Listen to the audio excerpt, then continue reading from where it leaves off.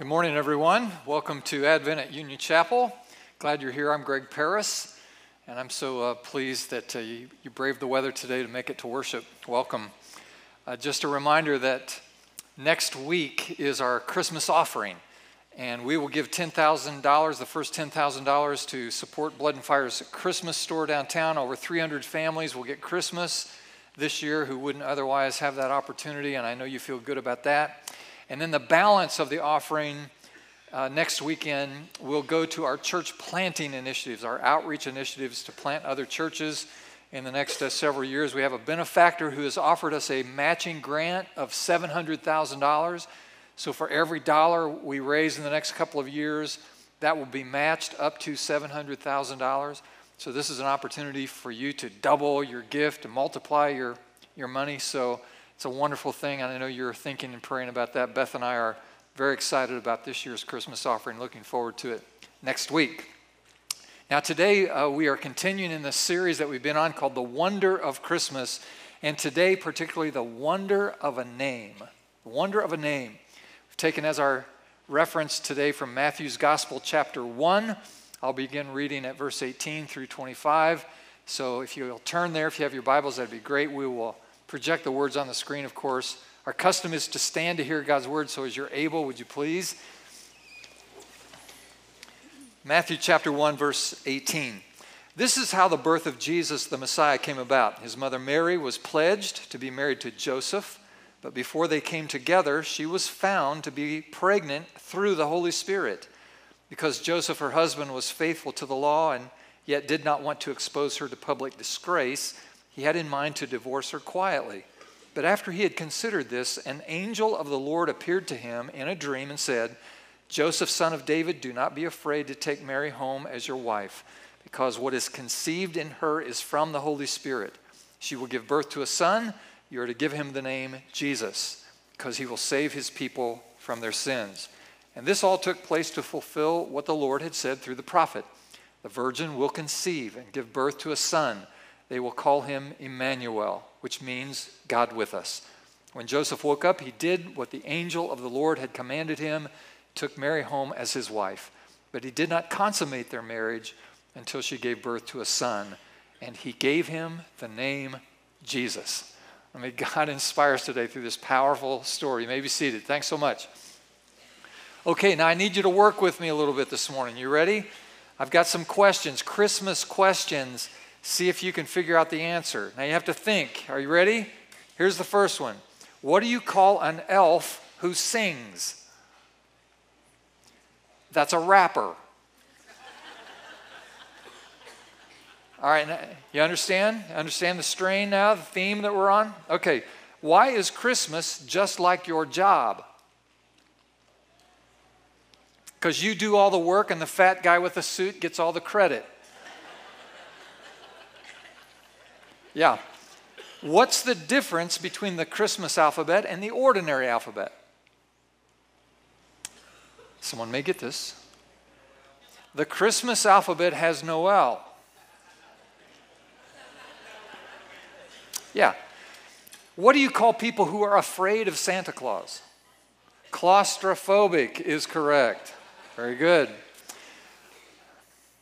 Why is it that the Christmas tree can't stand up? It has no legs. It's my favorite one. It's so hilarious. That's so good. No legs. It's obvious. Yeah. What do you call an obnoxious reindeer? Rudolph. You're getting close over there, I could tell. Why was Santa's little helper depressed? Because he had low elf esteem. Got a cackle over there. That's nice, a cackle. What do you call a kid who doesn't believe in Santa? A rebel without a clause. How does a Jew celebrate Christmas? He installs a parking meter on the roof. I'm sorry, was that racist? I think maybe I should, no, that's not good. Maybe I shouldn't have said that. What do you call Santa's helpers? Subordinate clauses. And finally, the 4 stages of life. You ready? Stage number 1, you believe in Santa. Stage number 2, you do not believe in Santa. Stage number 3, you dress up as Santa. Stage number 4, you look like Santa. Can I get a witness? Yeah. Just remember this, Christmas isn't about how big the tree is or what's under the tree. It's about who's around the tree. Yeah, keep that in mind. Well, today's text from Matthew's Gospel is very important. And what you may not realize is that only 2 of the 4 Gospels, Matthew, Mark, Luke, and John, only Matthew and Luke actually give us the narrative of the birth of Jesus. So the nativity story is only found in these 2 Gospels. And both of these guys write from a different perspective. For example, Luke is a Gentile physician. He is not only a physician, but he is the only Gentile writer found in the New Testament. And Luke is very concerned that we will see the world and see the life of Jesus and the teaching of Jesus, the activities of Jesus, through an important lens.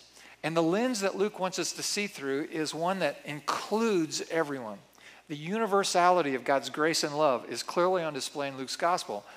As a physician, we find, in a way that makes perfect sense, more of the healing miracles of Jesus than in any of the other gospels. And we also know that Luke has interest in people who are marginalized and kind of in the down and out of the culture. Luke is also interested in valuing the place and role of women in the life of Jesus. So, for example, we see Elizabeth, who's the cousin of Mary, and Elizabeth is the mother of John the Baptist. And these 2 meet before Jesus and John Baptist are born. And so we see that emphasis made clear in Luke's gospel. Also, we see a woman named Anna, who's described as a prophetess. And she is found in the temple on the 8th day when they take Jesus for circumcision.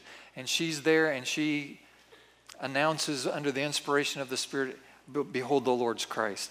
And the woman, you remember this account when a woman washed the feet of Jesus with her tears, wiping them with her hair.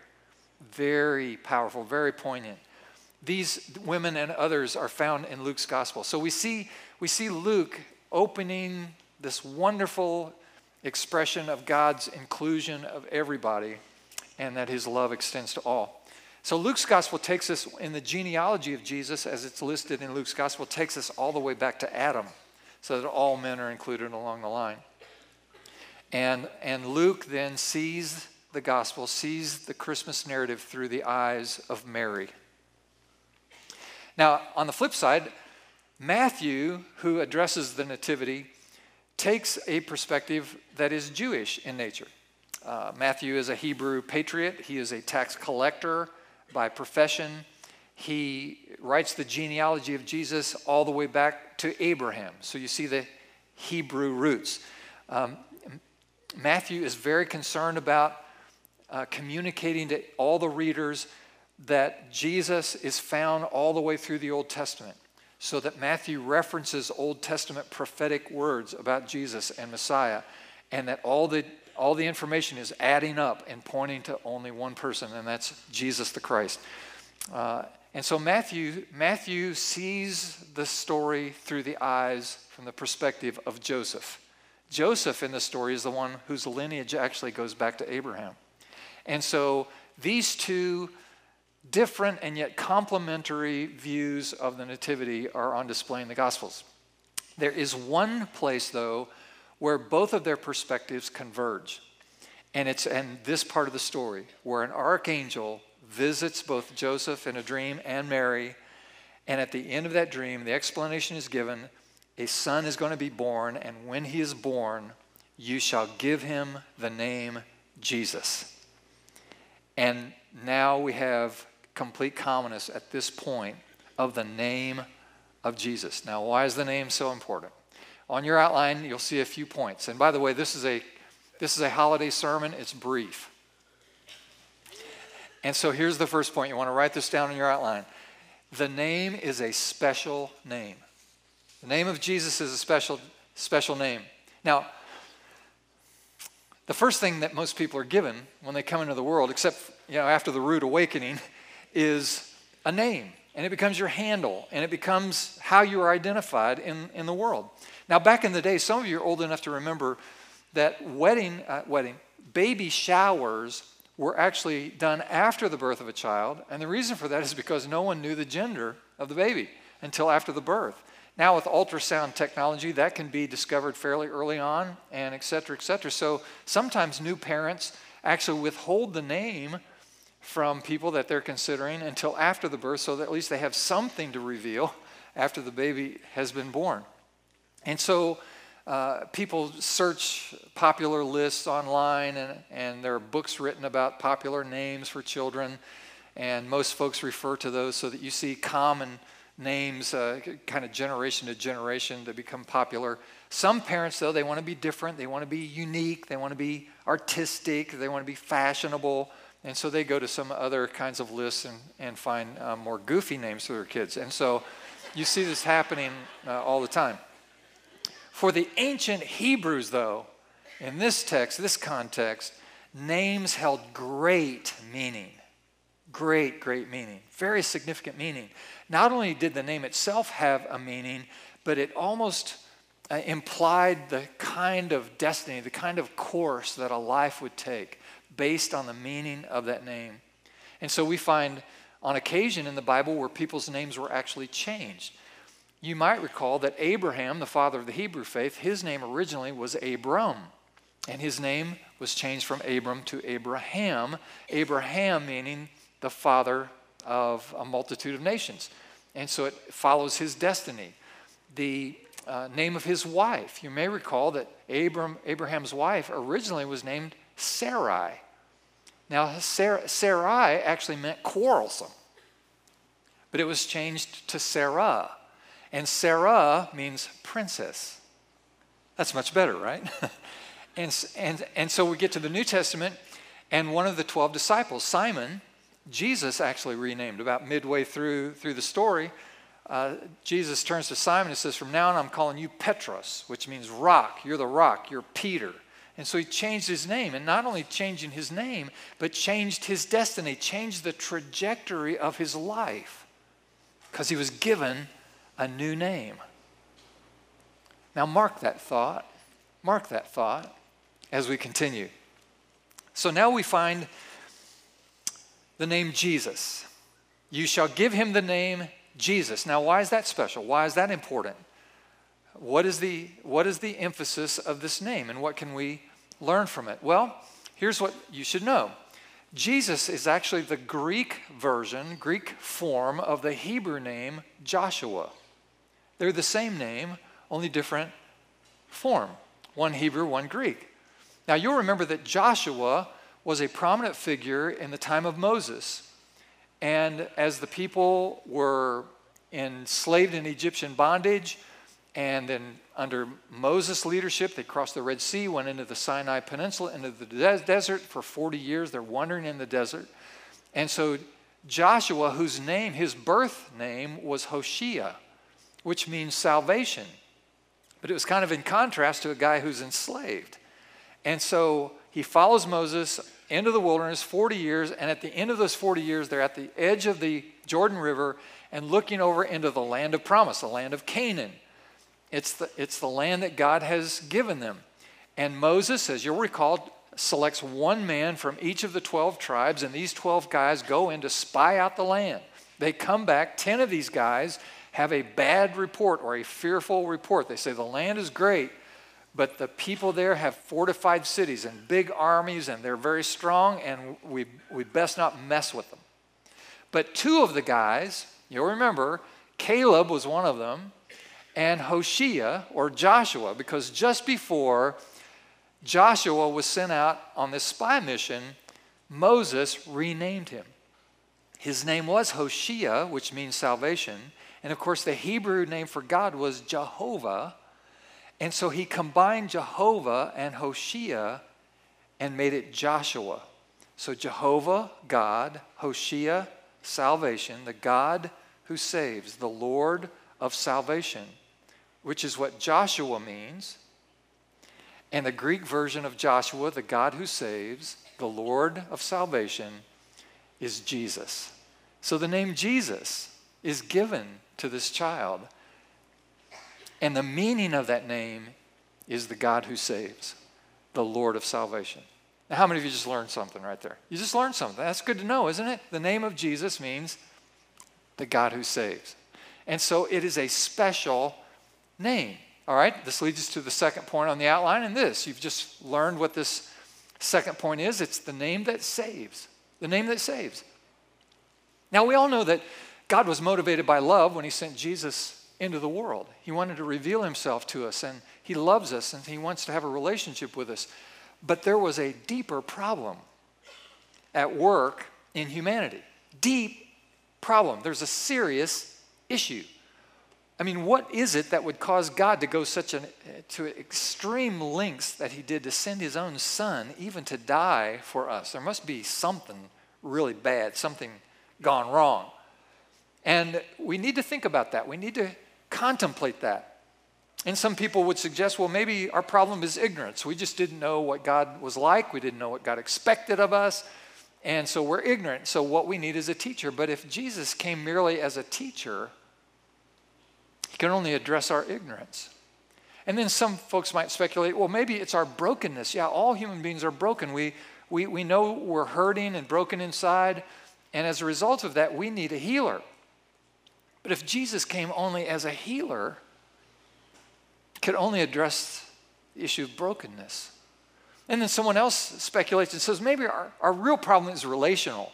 Yeah, maybe that's it. We just can't get along with each other, even with the people we love. It's hard to get along with them sometimes. And so we have this relational dysfunction. So what we need a counselor. We need a therapist. And so if Jesus came as a counselor, it could certainly help us with our relations. Then others imagine, well, maybe the real problem, the fundamental problem, is poverty. That's it. We just have too little of the things that we actually need. And so what we need is a prophet, someone who would speak for justice and maybe advise us on how best to deal with the resources at our disposal. But if Jesus came only as a prophet, maybe we missed the point. So what does the Bible teach us about the real problem? The Bible teaches us that our problem is much deeper than ignorance or brokenness or relationships or poverty. It teaches us, just as the angel said to Joseph in our text today, you shall call his name Jesus, for he will save his people from what? From ignorance? From poverty? From brokenness? No, he said he will save his people from their sins. From their sins. That's why the angels announced to the shepherds, the lowly shepherds on the hillside. And of course, this appears in Luke's gospel, again, looking for the down and outers. These lowly shepherds. And the angels announced to them, don't be afraid, I bring you glad tidings of a great joy, which shall be for all the people. For unto you is born this day in the city of David, what? A Savior, who is Christ the Lord. So God knows that we need more than a teacher, we need more than a healer, we need more than a counselor, we need more than a prophet. What we need to address the fundamental problem of all humanity is we need a Savior. We need a Savior. So God sent Jesus. And that truly is good news, great news of joy, because God has provided the solution to our deepest need. It's good news that God loves you. It's good news that God wants a relationship with you. It's good news that no matter what you've done, that God is not against you, but he is for you. No matter how far you've wandered, God wants you back. His arms are open wide, and he extends his love to you. That's really great news. Most of you know John 3:16. I mean, many of you could quote John 3:16, but not many of you know John 3:17. The next verse, I want to put it on the screen for you. Look at it. It says, God did not send his son into the world to condemn the world, but to save the world through him. Pastor friend of mine tells the story of a young man he had known for a long time, many years since the boy was a teenager. And As a youth, he said, this young man took his faith very seriously and was outspoken about his relationship with Jesus. He finished first in his high school class, went on to college, and then to a prestigious law school, and today he works at a highly respected law firm. My pastor friend said that he ran into him not long ago and congratulated the young man on his many accomplishments, and the young man thanked his pastor. And then the pastor asked, "Tell me, what church are you attending?" Young man told his pastor he hadn't been to church for years because he was just too busy and had too much to do. And this is what he said, and I quote, "Pastor, I've got so many personal goals to attain that I don't have time for religion.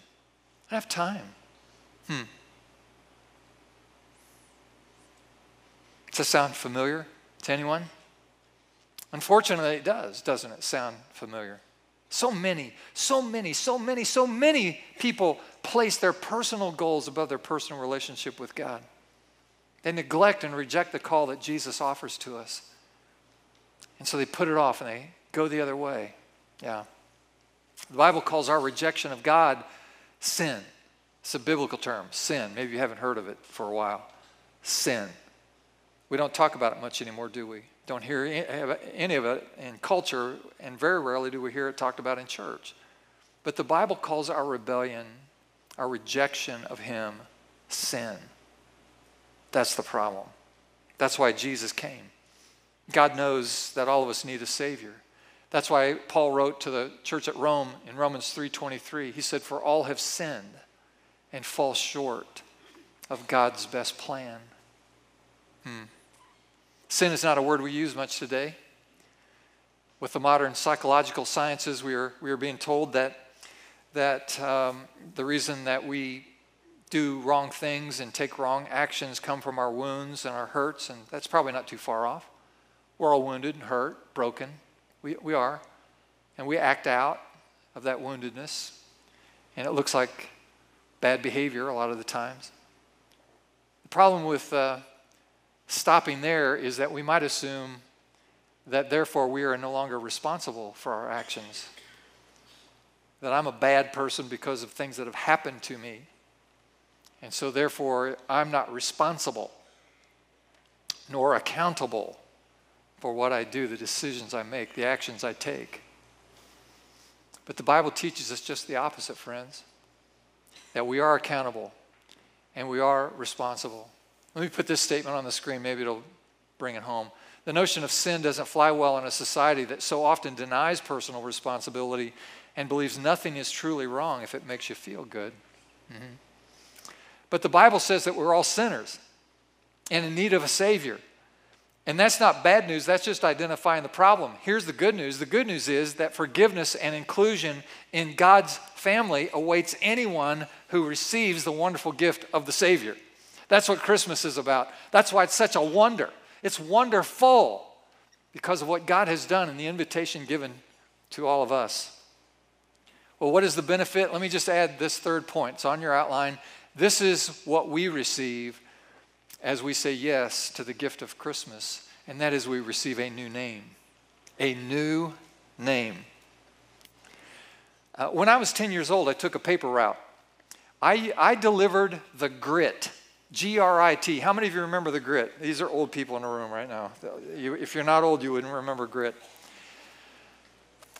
You had to be 12 years old to qualify for the paper route. But you should know that I grew up in a small town. My family owned a small town grocery store. And so my parents took no notice whatsoever to the child labor laws that existed in the country. My family couldn't care less about those things. So by the time I was 10 years old, listen, I'd been working for years in the family business. And that's not hype. I don't know how much my parents owe me in back wages and benefits. I have no idea. It's a lot. So at 10 years old, my dad heard about this paper route, and he thought that'd be a great thing for me to have on top of all the other work I was doing. You can do this paper route on Saturday. You only had to deliver the paper one day a week. It was a cushy paper route, one day a week. I mean, anybody can do that. And so he said, "You want this paper route?" And I said, "I'd like to think about it." And I'm reading the thing. I said, "Dad, it says here you have to be 12." He said, "Oh, we can take care of that."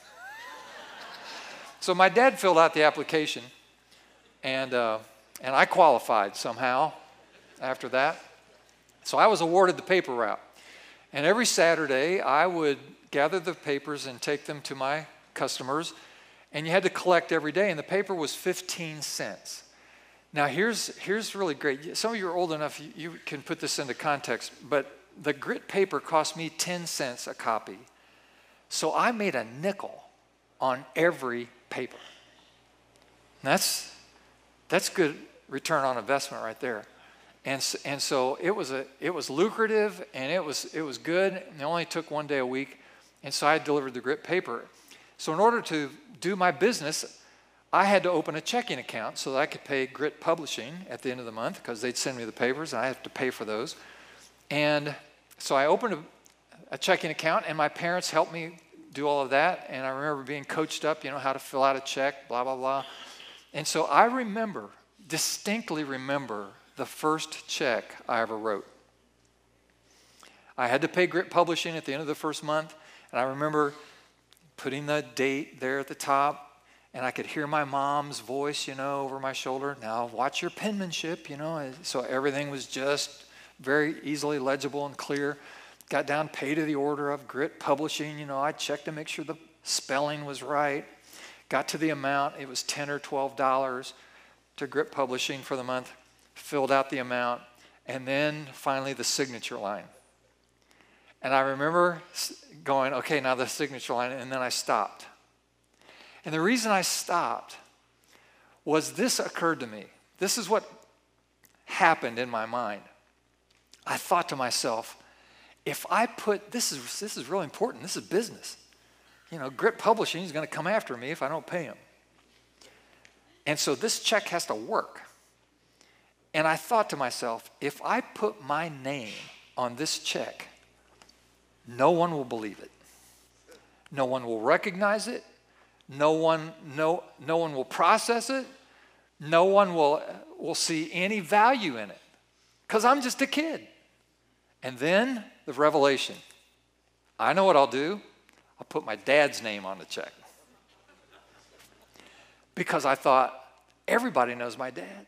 He's a prominent businessman in the community. Everybody at the bank knows him. Everybody knows he has assets in the bank. So if I put my dad's name on the check, I'm good to go. Now, when I told you what I did, you giggled, you smiled, because you realized that's not going to work. And of course, people at the bank got a big kick out of it, and they thought it was charming at my expense. And so I learned a lesson there about writing checks. But on the other hand, I was onto something, wasn't I?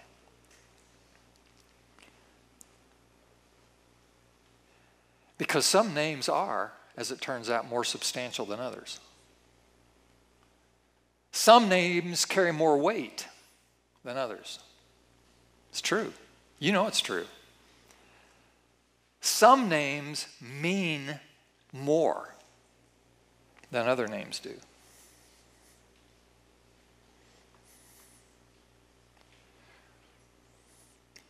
And what I was onto that day is what we're onto this day, which is there is a name that is above every other name. There is a name that one day every knee will bow and every tongue confess. That name, that he is Savior and Lord, King of kings, God of gods, Lord of lords. There is a name that is way above all the other names. It's a special name. It's a name that the angels announced to the boy's parents. It's the name of Jesus. And here's the wonderful good news, my friends, that as we appropriate the gift of Christmas into our own hearts, the promise is made to us, we'll be given a new name. And the destiny of our lives will be changed. The course of our lives will be altered. The trajectory of our eternal destiny will be completely changed, because God Almighty will actually give us a new name. And the name is Christian. The name is follower of Jesus. The name is follower of Christ. And we will not only be given a new name, but we'll be given a new place in the family of God, a new position, a person now who belongs to the greatest family in all the world, family of God.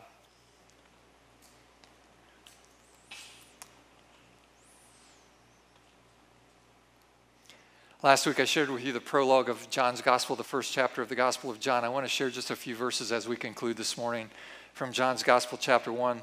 Look at it on the screen with me at verse 9 following. The true light that gives light to everyone was coming into the world. He was in the world, and though the world was made through him, the world did not recognize him. He came to that which was his own, but his own did not receive him. Yet to all who did receive him, see the word receive? Note the word receive him. To those who believed in his name. See the word believed? Note it. To those who believed in his name, he gave the right to become children of God, children born not of natural descent nor of human decision or a husband's will, but born of God. Born of God. And so the invitation has been given to us that if we believe in this name that is the Savior of the world and we receive him into our own lives and hearts, we will be given a place to belong in the family of God and a purpose for living and a destiny to imagine because of his great love and grace extended to us. Friends, you know it's true. Multitudes from every age and nation and language and tongue have already done this. They've come to him in faith, singing praises to his name. And the reason for that is because they know what his name means for them personally. He is Jehovah Yoshia,